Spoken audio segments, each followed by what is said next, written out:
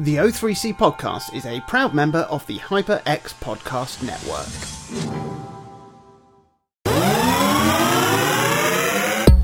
Hello and welcome to another episode of the O3C podcast, coming to you from O3C Games. My name's Jonathan Dunn and I'm joined by my two friends, Chris Dow. They can't all be zingers. And Minty of the Booth. A rat's dessert is a stinking shit. And we are chatting about our very favourite video games. Announcement! Did you know we have a website? Go to o3c.games and you will find a site stuffed to the gills with reviews, articles, think pieces, as well as a full archive of all of our podcast episodes. We'd love you to check it out. We'd love you to get involved, comment, share, all the usual stuff. It really helps us out. We also have a Patreon. If you would like to support us financially, we accept a monthly rolling donation via patreon.com/o3cgames. Or if you prefer to just chuck a one-off donation to say thanks very much, that episode really made me laugh, then you can go to o3c.games/support to pledge any value of any pence to us via a lovely PayPal link. Hope to see you there. Find inflation the old-fashioned way, by spending less money. Check out the HyperX store at Amazon.com to find great Prime Day deals on July 12th and 13th. Stock up on new gaming gear so you'll be equipped for the new launches and content drops. Mark your calendars and set your alarms. Deals like this won't stick around long.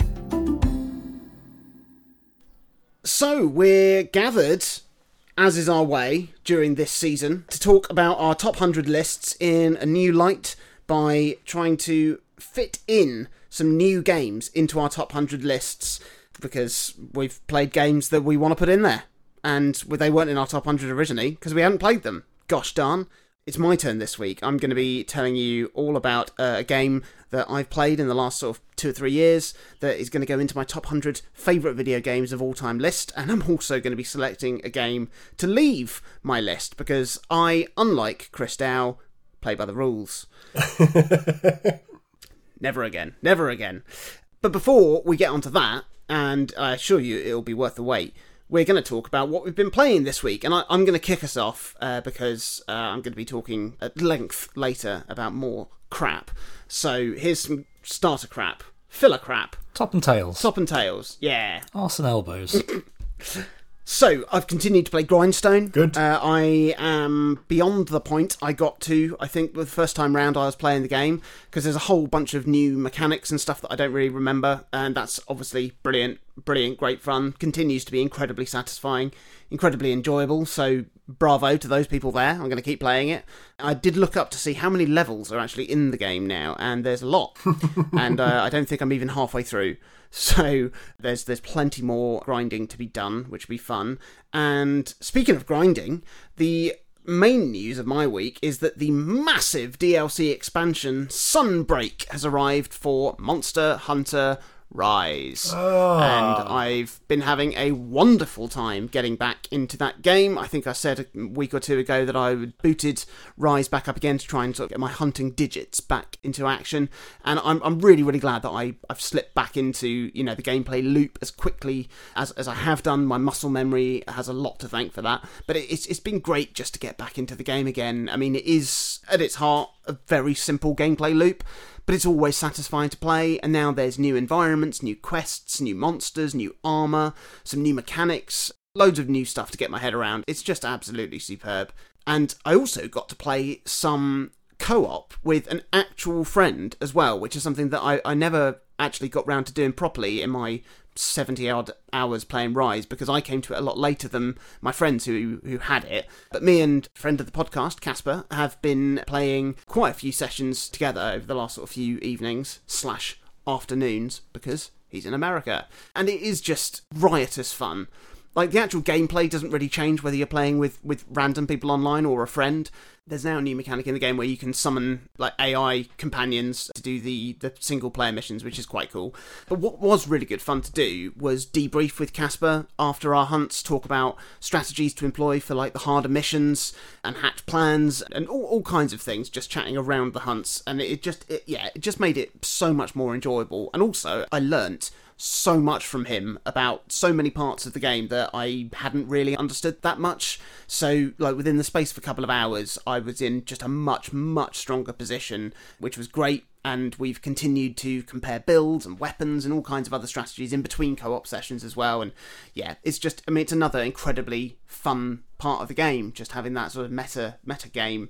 And it's just great. The new monsters are fantastic. I got the new amiibo for the Malzeno dragon, who's quite cool, sat on my shelf with my Magna Mallow and my Palamute. And I'm just going to very, very happily keep playing until I've done everything, I think, in the game. Why not? It's just great fun. I'm still incredibly impressed at how well it runs on the Switch. Like, no issues whatsoever, no matter how big and chaotic the fights get. Like, the online systems continue to be outstandingly easy to use and straightforward, and that's marvellous. Unfortunately, because the game is by far the most popular sort of Monster Hunter game in terms of like having active players, it does mean that the ratio of idiots to actual, you know, sort of fun people to play with is alarmingly high, and that can totally derail a hunt. Unfortunately, it is a bit of a group activity. So I remember that was actually why I stopped playing the game the first time round, because like I sort of finished pretty much all of the game, and there was a handful of like event quests that were like on the hardest difficulty that I hadn't done. And every time I tried to jump into an online session, it didn't matter how well I was playing, that didn't seem to have much effect on the success of the mission, because it, like I said, it can be very easily derailed. But I think me and Casper have worked out a good combination for the two of us, and I think that, because a lot of the missions you really do need lots of people, otherwise you're just going to get taken out. You couldn't do them on your own. They're not designed to be done like that. But I reckon we could do them just the two of us. Just the two of us. Exactly, where you can hunt it if you try. That's the song. So yeah, I still can't recommend the game highly enough, although it did take me famously several attempts to get into the series. I am continually glad that I am into it. It's just really, really great fun. What a game. Great game. Love it. Minty, what have you played this week? Okay, so after last week's placeholder, I am thrilled to announce that I have now actually played Dark Souls for a little bit, as you will have seen on our YouTube channel there. And do you know what? It was tricky, it was tough, but yeah, it was pretty good fun.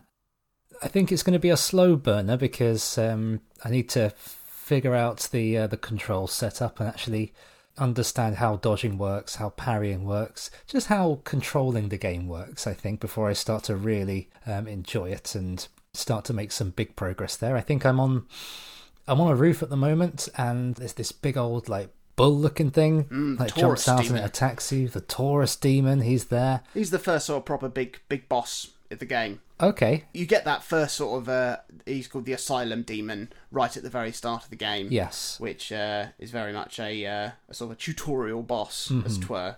But yeah, the Taurus Demon is that's the first sort of big challenge. Yeah, which I'm excited to break the back of, along with the rest of the game there. You took to it incredibly well, I must say. Like, it took me, I reckon, somewhere between 8 and 10 hours to actually beat the Taurus Demon, and You've got there. I mean, I've got there, yeah. Let's see what the next 6 hours are like. It will not take you that long to beat it, I can tell you that, because you've learnt the enemy patterns and the enemy layouts, and you've played it exactly how it's meant to be played, which is learning and getting better. It was really good fun to watch you play it. Good, so I'm glad. And you worked out how to run in the game, which is something that took Chris 20 hours to do. Shut up. In Elden Ring. I mean, please give me credit that I beat the first boss of Elden Ring without being able to run. Can I have just a small nod, at least, to that?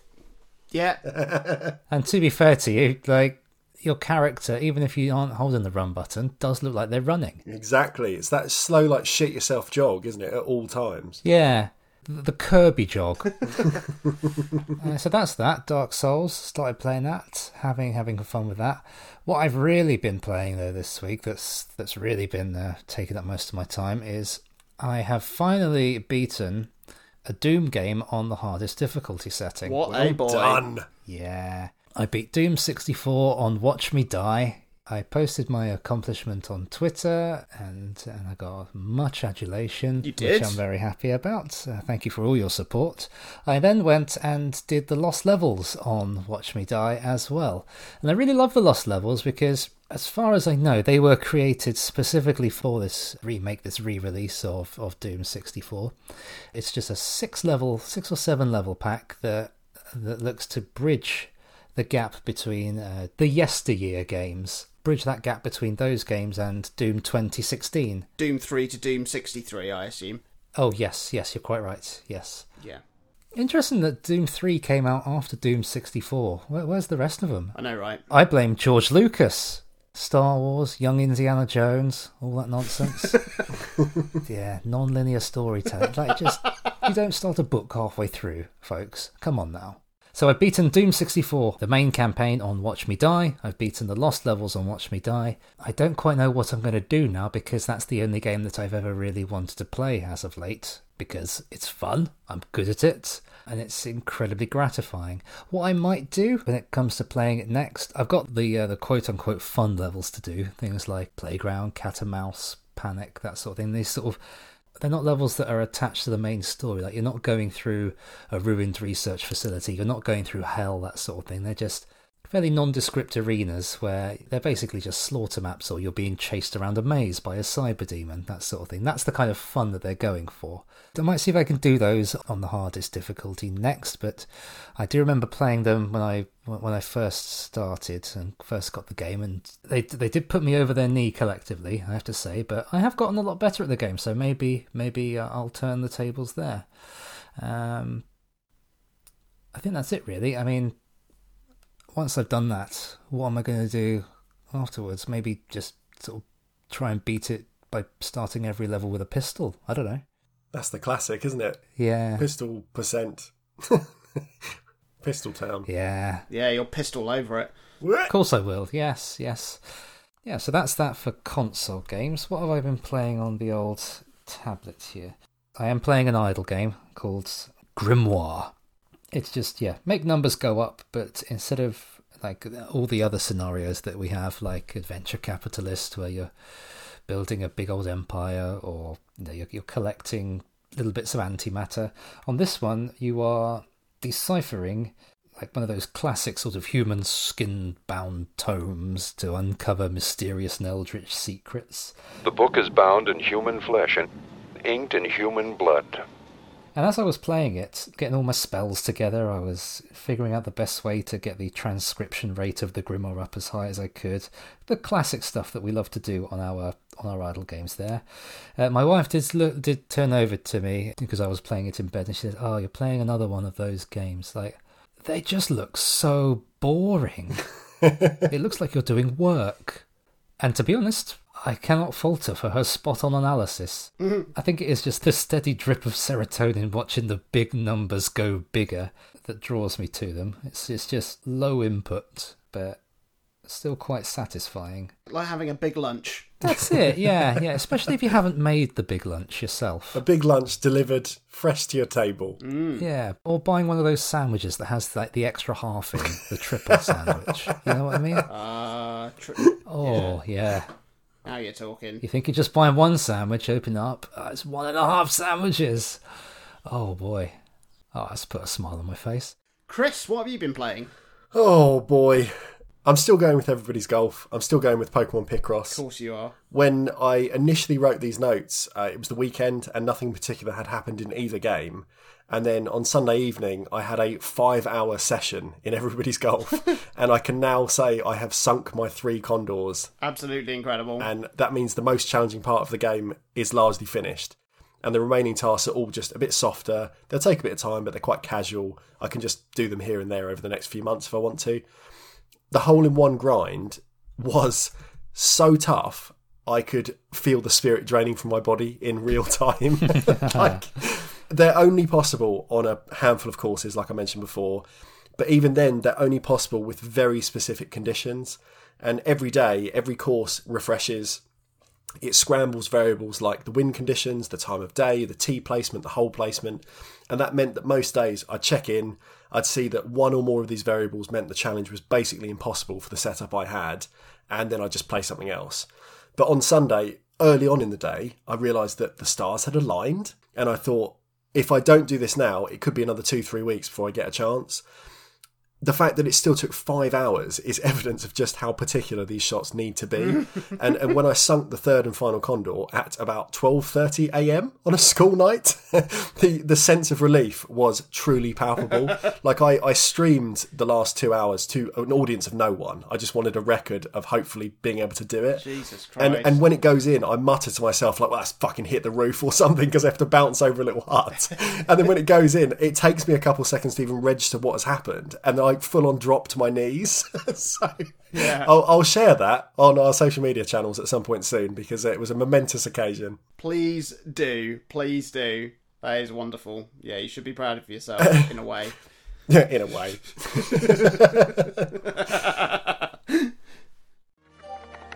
Oh, 12. Right. It's a par 5.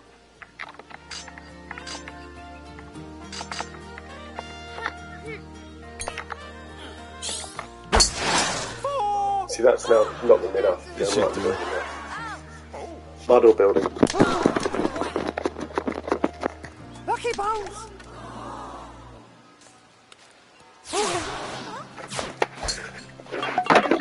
Yes! Fucking yes! Oh!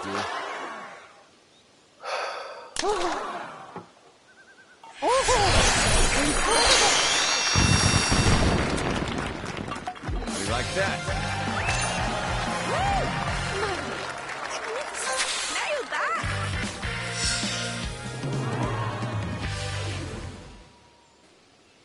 I am finally allowed to go to bed. Fuck's sake! Other than golf, I've played a few other games, and they're disparate enough that I think they're a very me selection, if that makes sense. Yeah, I'm sure it will do. Firstly, last weekend I picked up the recent Switch port of the Destruction Derby racing game Wreckfest. Oh, yeah. It popped up in one of the Nintendo Directs a fair while ago now, and I kind of had a passing interest. But it's now launched months after all other platform releases, and I'd always been pretty dubious as to whether it would even run on the Switch, because it's a game all about physics interactions and real-time destruction and huge fields of competitors. But I can happily report it's a very faithful translation of the game, and it runs at like a locked 30 frames per second. Every car in a race gradually falls to pieces over the course of an event, and the Switch hardly misses a beat. You've got trackside objects, they're all interactable, tyres are going flying, fences falling down. It's just very impressive that it's running again on like 10-year-old mobile tech now. Yeah. The game is a less obvious technical showcase for the device than something like The Witcher 3 or Doom or Dying Light. But when you drill down, it's no less impressive because it's still a piddly piece of mobile hardware, and I just can't believe it is able to render anything like this comfortably in 2022. Most bizarrely, Wreckfest has become George's new favourite game this week for some reason. And she watched me do an event where the sole purpose was just to wreck a full field of competitors whilst driving like a souped up lawnmower. And at that time she was like, I'd quite like to have a go. And since then, every night has been playing like a series of races each evening she's home. And I'd never pegged Georgia as a racing game fan or a Destruction Derby fan, but she gleefully smashes through packs of cars, and every time she finishes a series of races, even if she hasn't won them, might have only made little in-game progress, she always thanks the game by saying something like, I had a lot of fun playing those ones. And I just really appreciate that kind of like plaintive handshake to say like, good job, game. That's brilliant. I mean, we've alluded before that games are an incredibly broad church these days, and it just brings me great joy to see people enjoy stuff. Doesn't matter who they are, doesn't matter what games they are. I just really love it. Another game I played, and in this case finished because it was only short, was the newly released free parody game called The Looker on Steam. Oh, yes. And it is a one-person developed first-person puzzle game created as a send-up of The Witness, hence the kind of, title. It's only about 1 or 2 hours start to finish. It's really worth your time. One Steam review reads, for people who hate The Witness, for people who love The Witness, and especially for people who hate and love The Witness. And I feel like that's really spot on. Like it kind of appeals from all angles. I felt playing it, some of the jokes are maybe a bit too personal in a way, like very targeted towards Jonathan Blow himself. And, love him or hate him as a figure, I think the Looker just works better when it's aiming a little bit more broadly at, or at least finding humour in the mechanics of The Witness or the world of The Witness rather than kind of more personal digs. But there's some really good jokes and subversions that revolve around like the puzzles, around the Witness's audio logs, around the environmental puzzles, around its hidden ending. And most impressively, it does all of this whilst remaining a pretty decent implementation of The Witness's simple but gradually subverted core gameplay. Every puzzle and interaction in the Looker requires you to draw a simple line from a start point to an end point with like free mouse control. And just like The Witness, it revels in kind of taking this immediately understandable concept and then running with it in quite creative ways. Because it's only short, not every sequence or puzzle lands. And, because it is only an hour or two, the game is never going to ape the full Metroidvania framework of The Witness fully. But I think it's a real success, and I enjoyed it for what it was, and there were at least 2 or 3 jokes that I laughed out loud, even though it was just me on my own playing it in the evening. So I think that's a pretty good review, to be honest. I would definitely recommend it for 0 pence if you've got a PC that can run it. Finally, a tougher game to talk about. I played through, or rather read, I guess, the visual novel called Saya no Uta. It's one of those games I'd seen come up in conversation a fair few times over the years, especially when I was looking for shorter visual novel experiences, because I wanted something that was decent, but not that I'd have to spend 40 hours playing and reading over, a number of nights. I just don't really have the time. Whereas this one is, again, like 3-4 hours done. With any of these games, they're difficult to discuss and explain because if you lean too much on the plot and writing, you risk spoiling the game's twists for everyone else. And this in particular is very much a game about its story and its twists. Like, it's described as a horror romance. It takes heavy inspiration from Lovecraftian writing, but it still uses a lot of the tropes of the visual novel genre, which obviously is going to turn some people off immediately, even if they were drawn in by the creepy theming of the whole thing. You have to be in the mood. You have to kind of appreciate that it's going to be a very different type of game. In some case, it's not going to be very interactive at all, but it's, an experience that is something people enjoy. The main protagonist in this thing survives a serious accident right at the start. When he comes to, he finds that the world around him appears warped and everything he sees is kind of wrapped in decaying flesh, and all the people he once knew have morphed into these disgusting creatures. He soon meets this character named Saya, who appears to him as a normal, unblemished human, and then the game sort of unfurls and spirals from there. A lot of the discourse around this game online leans on the game having like erotic scenes, but I think it's worth comparing a visual novel like this to TV or film or books, because in those cases no one bats an eyelid anymore when there are sex scenes that are used to further a plot. But for some reason, when they're used in games, and it doesn't really matter what game, we still get the same lazy sort of response, regardless of how they're deployed or if they have like a proper narrative intention. I think some of Saya no Uta's sex scenes clearly are trying to lean into sort of the 18-plus lineage of these sorts of visual novels in offering an element of titillation. But because of the context of the whole story, none of them are played out in a way that is arousing. And I think that's done on purpose. Like, they've used kind of the tropes of the visual novel, but really subverted it because of the thematic context they're played out in. And they often feel quite uncomfortable, but most of them seem really integral for the game's story to work as it does. The dialogue and the narration of these scenes often furthers elements of the plot as well. So, as much as it might make you feel a bit uncomfortable, I think that is the point. That's why they're there. What I'm broadly trying to say is just sex can have a place in games, just as it does in other media, and it doesn't automatically make something lowbrow or low art. But as an overall content warning, you do need quite a strong stomach to get through this game. But it was interesting for me to play what is ostensibly a horror game, but completely devoid of jump scares. It's a horror story. It has an unsettling atmosphere, but nothing is going to jump out and go boo, because I can't handle that. The game's got 3 endings. You can play through them all in a few hours, and I do think it's a game worth looking into, even if you're not really interested in playing it directly. Like, I'm sure there's a full playthrough on YouTube if you want to do it that way. But regardless, my quest to know just a little bit about every single avenue in games and game culture continues. Another thing ticked off the list. We can say I've played a horror romance visual novel with some uncomfortable sex scenes. There you go. That's been my week. Just wanted to let that sit there. So, shall I tell you what my amendment is this week? Yes, please, Jonathan Dunn. It's a banger. I believe it.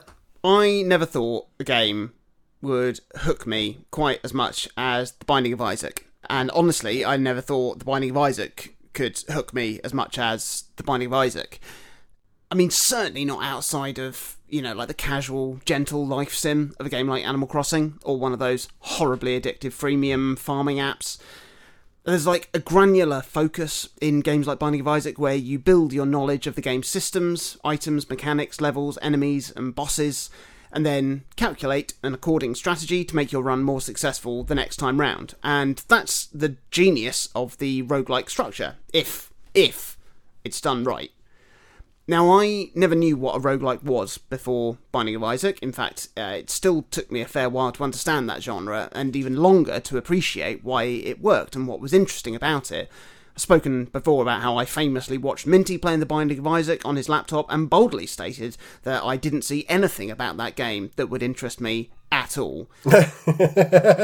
How many hours in are we now? Well, fast forward literally thousands of hours later, and obviously, I'm a huge fan, and I'm so glad that I did, give it a go on 3DS and got my head around its basic premise. I was absolutely sold and absolutely hooked as soon as I really kind of understood what the game was. Similar to what I said in my last amendment about how since Hollow Knight, the marketplace seemed to flood with Metroidvania Souls-like games, and likewise in the wake of the success of Binding of Isaac, it seemed that roguelike games were a dime a dozen on the eShop and other digital storefronts. It's a cynical point of view could say that it's a lazy way to bulk out a smaller game, an approach obviously that would certainly appeal to indie developers with smaller, tighter budgets. And my amendment today is actually going to be the fourth roguelike entry into my top 100 after Binding of Isaac, which, to be honest, after the Repentance update, may well be a few places higher on my revised list than it was in my original top 100. Then we had Returnal make a cheeky appearance early on in this season, and more recently Hades broke into my top 50. And there are several other roguelikes that could be in my list, like Slay the Spire, Spelunky, Children of Morta. They were all absolutely fantastic games. Undermine, Moonlighter, they were really decent games. I haven't put enough time into Loop Hero, which I've started and is extremely promising. But I didn't want my list to overrun with this subgenre, and these four roguelikes are, I think, a very good overview of this genre.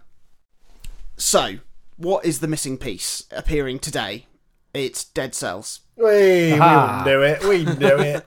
Yeah, it was always coming. And it took me a while to get around to playing Dead Cells because I didn't really understand what the game was until I played it, and it had been billed as a Souls-like Metroidvania roguelike with gorgeous pixel art, which makes it by default an ideal game by present-day Jonathan standards. I thought it was just a standard Metroidvania. I didn't know it was a roguelike. I was still in my infancy of understanding that genre, and almost certainly, knowing me, I would have said, well, I'm not, roguelike, it's perfect in Binding of Isaac, so why would I look at another one?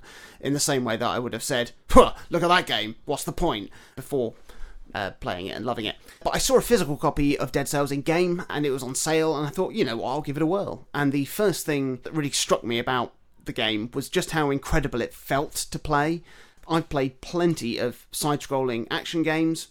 Many of them were very satisfying to play, but nothing felt quite as fluid as this, with movement and combat weaving seemingly seamlessly into each other, whilst also offering you pinpoint precision to execute all of your mechanics.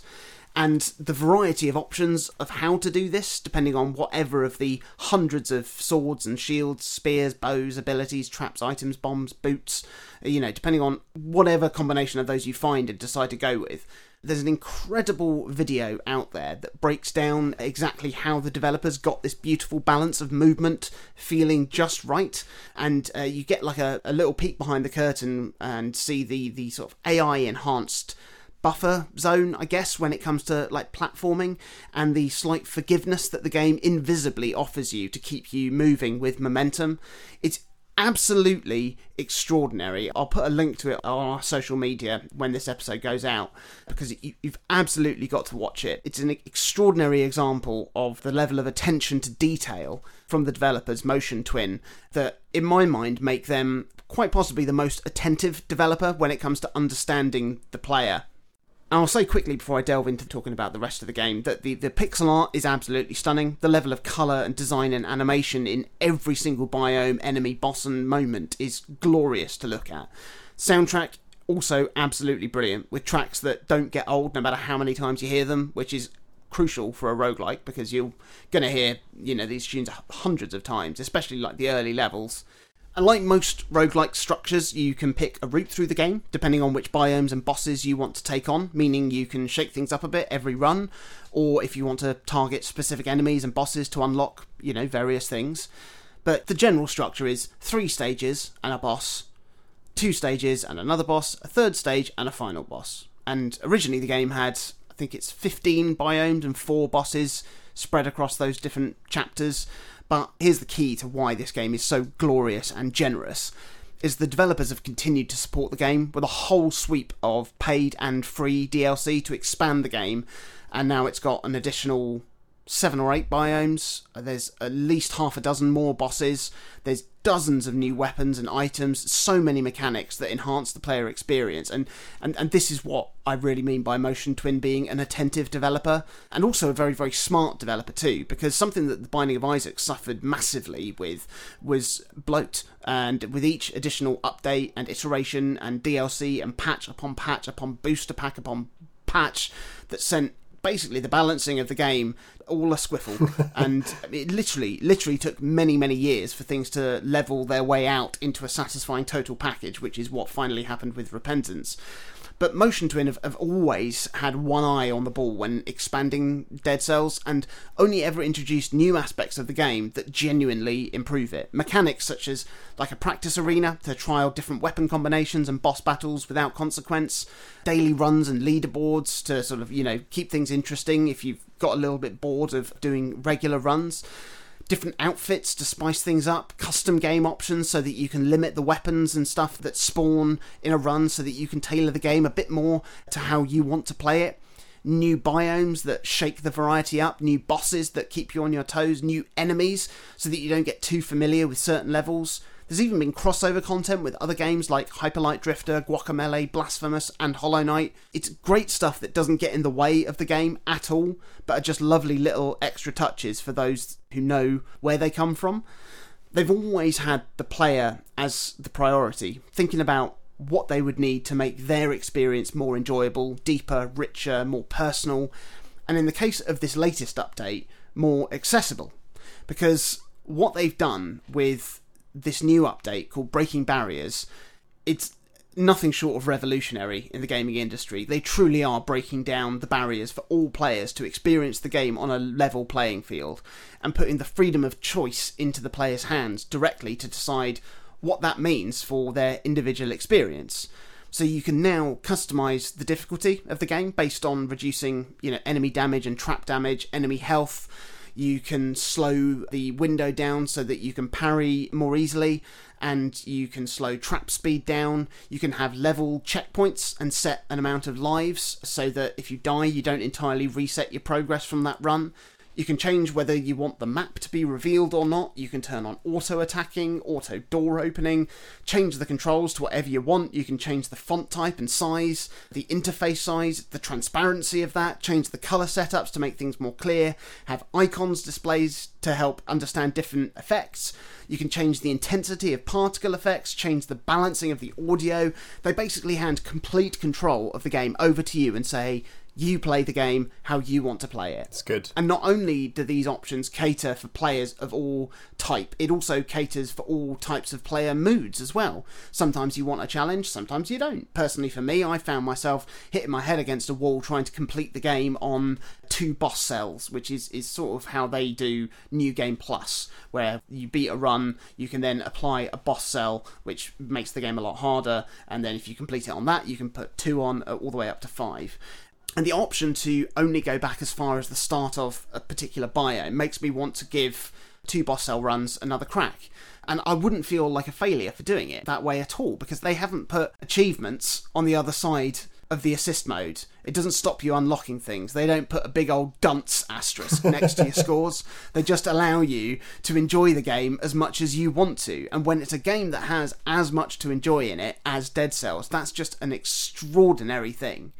Like, I think it's a system that's fast being employed across all media at the moment, trying to find ways of handing control over to the consumer, but trying to do that in a way that doesn't compromise the vision of the creator. If you want people to get to the same endpoint, the way they get there might look very, very different depending on the type of person they are, the type of access needs they have, or, like I said, just the changing whims of how people are feeling on a particular day. You could take a book like, say, a Charles Dickens book, and somebody could read that and they get to the end point, they know what's happened in the story. I could read the summary on Wikipedia and, yeah, my experience wouldn't have been as rich, but I've still got to the same end point. And levelling the playing field so that all people can do that, I think, is such an important thing, not just in terms of accessibility, but just in terms of being able to consume more content. You know, if I've got the time to play a 50-hour game, great, I'll have a fantastic time. If I don't, if it's a choice of playing like a reduced 4-hour version of the game or not playing it at all, I'd love to give it a go, you know? I mean, for completionists like me, I don't like to give a game a try. I like to know that I'm going to start it and finish it. But yeah, like I said, I see this sort of thing happening across all media, and it's really refreshing to see it happen in games. And I think there's times for games to be challenging. We've spoken about this before, you know.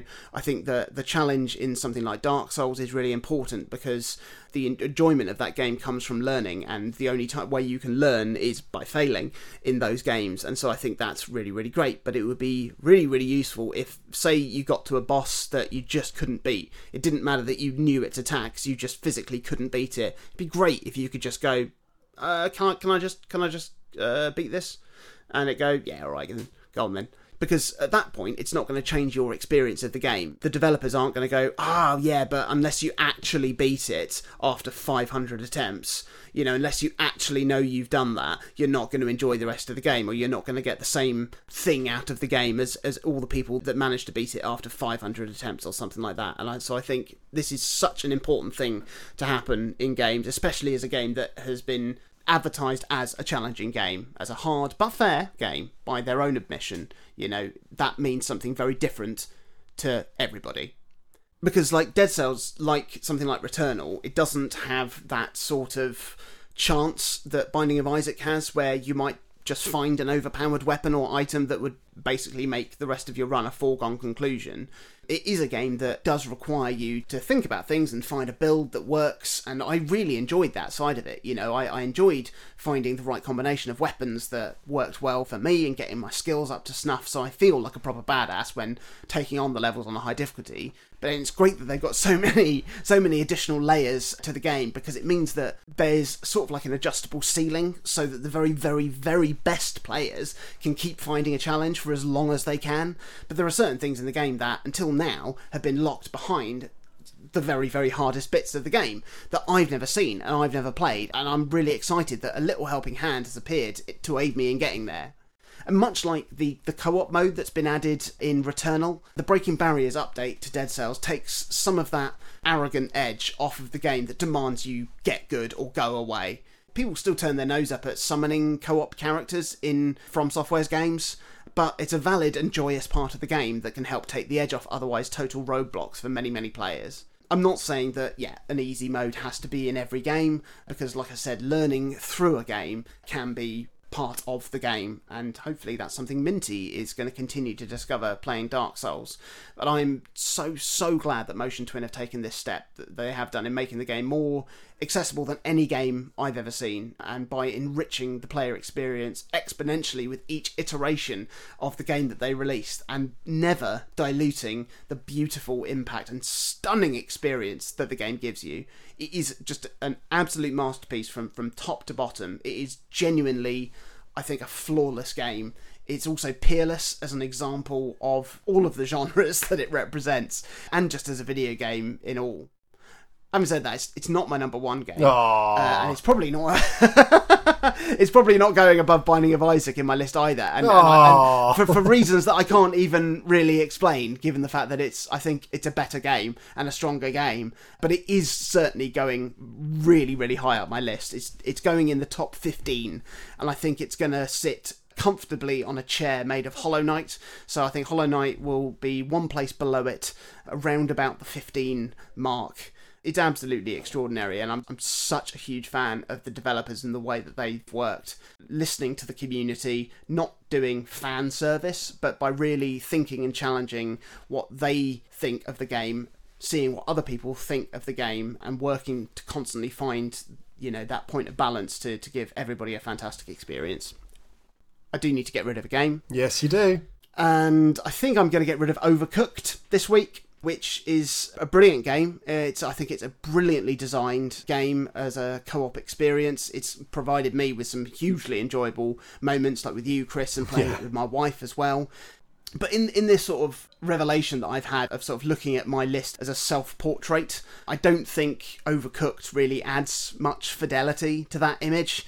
So I love it, but it's going, because I think there's a better combination of games that create a more accurate representation of who I am as a person and a player. So I'm thrilled to have Dead Cells in my list.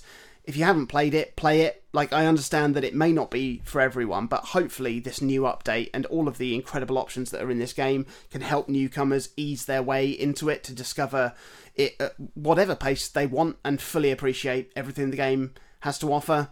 I realise I didn't talk that much about how the game actually works, or talk about its amazing story and lore and the amazing and witty writing that's in there. So go and discover all of that for yourself, please. It is extraordinary. Fair play. It is really good, isn't it? Isn't it just? I love Dead Cells a lot. We had a great time playing it in tandem, and I know that you favoured very, very different sort of builds to what I did. I found a very, very satisfying, happy combination of a particular weapon and a particular ability. It was the Assassin's Dagger and the Phaser, wasn't it? So you could phase behind them, stun them, and then hit them from behind for triple damage, I remember. That's absolutely right, yeah. There's a mutation. Mutations are additional abilities you can sort of stack in your build as well, that reduces the cooldown of an item use upon killing somebody, which basically meant that the speed at which the phase ability would reset meant that I could basically just constantly backstab, phase, backstab, phase, backstab, phase, and it was just oof, beautiful. To a point, until enemies started being introduced into the game that had spikes on their back. If I tried to attack them from behind, I'd get hit. Or enemies that had different attacks and different movement patterns, so it constantly kept me on my toes as well. You haven't played it, have you, Chris? No. I think it's a game that, with the accessibility options you mentioned today, I'm more likely to give a go at some point. Yeah. Because it was one that I know took a level of skill and that initial kind of period of dedication just to, the classic phrase you always use, to break the back of it, to get used to how it plays. And that's the bit I often really struggle with. And it's been the roadblock to, I guess, quite a few kind of roguelike or roguelite games. Because even as much as I've enjoyed and really loved The Binding of Isaac, that's why it's on my list, I'm terrible at it. And the amount of the game I've seen in terms of the full content, it's got to be less than 1%.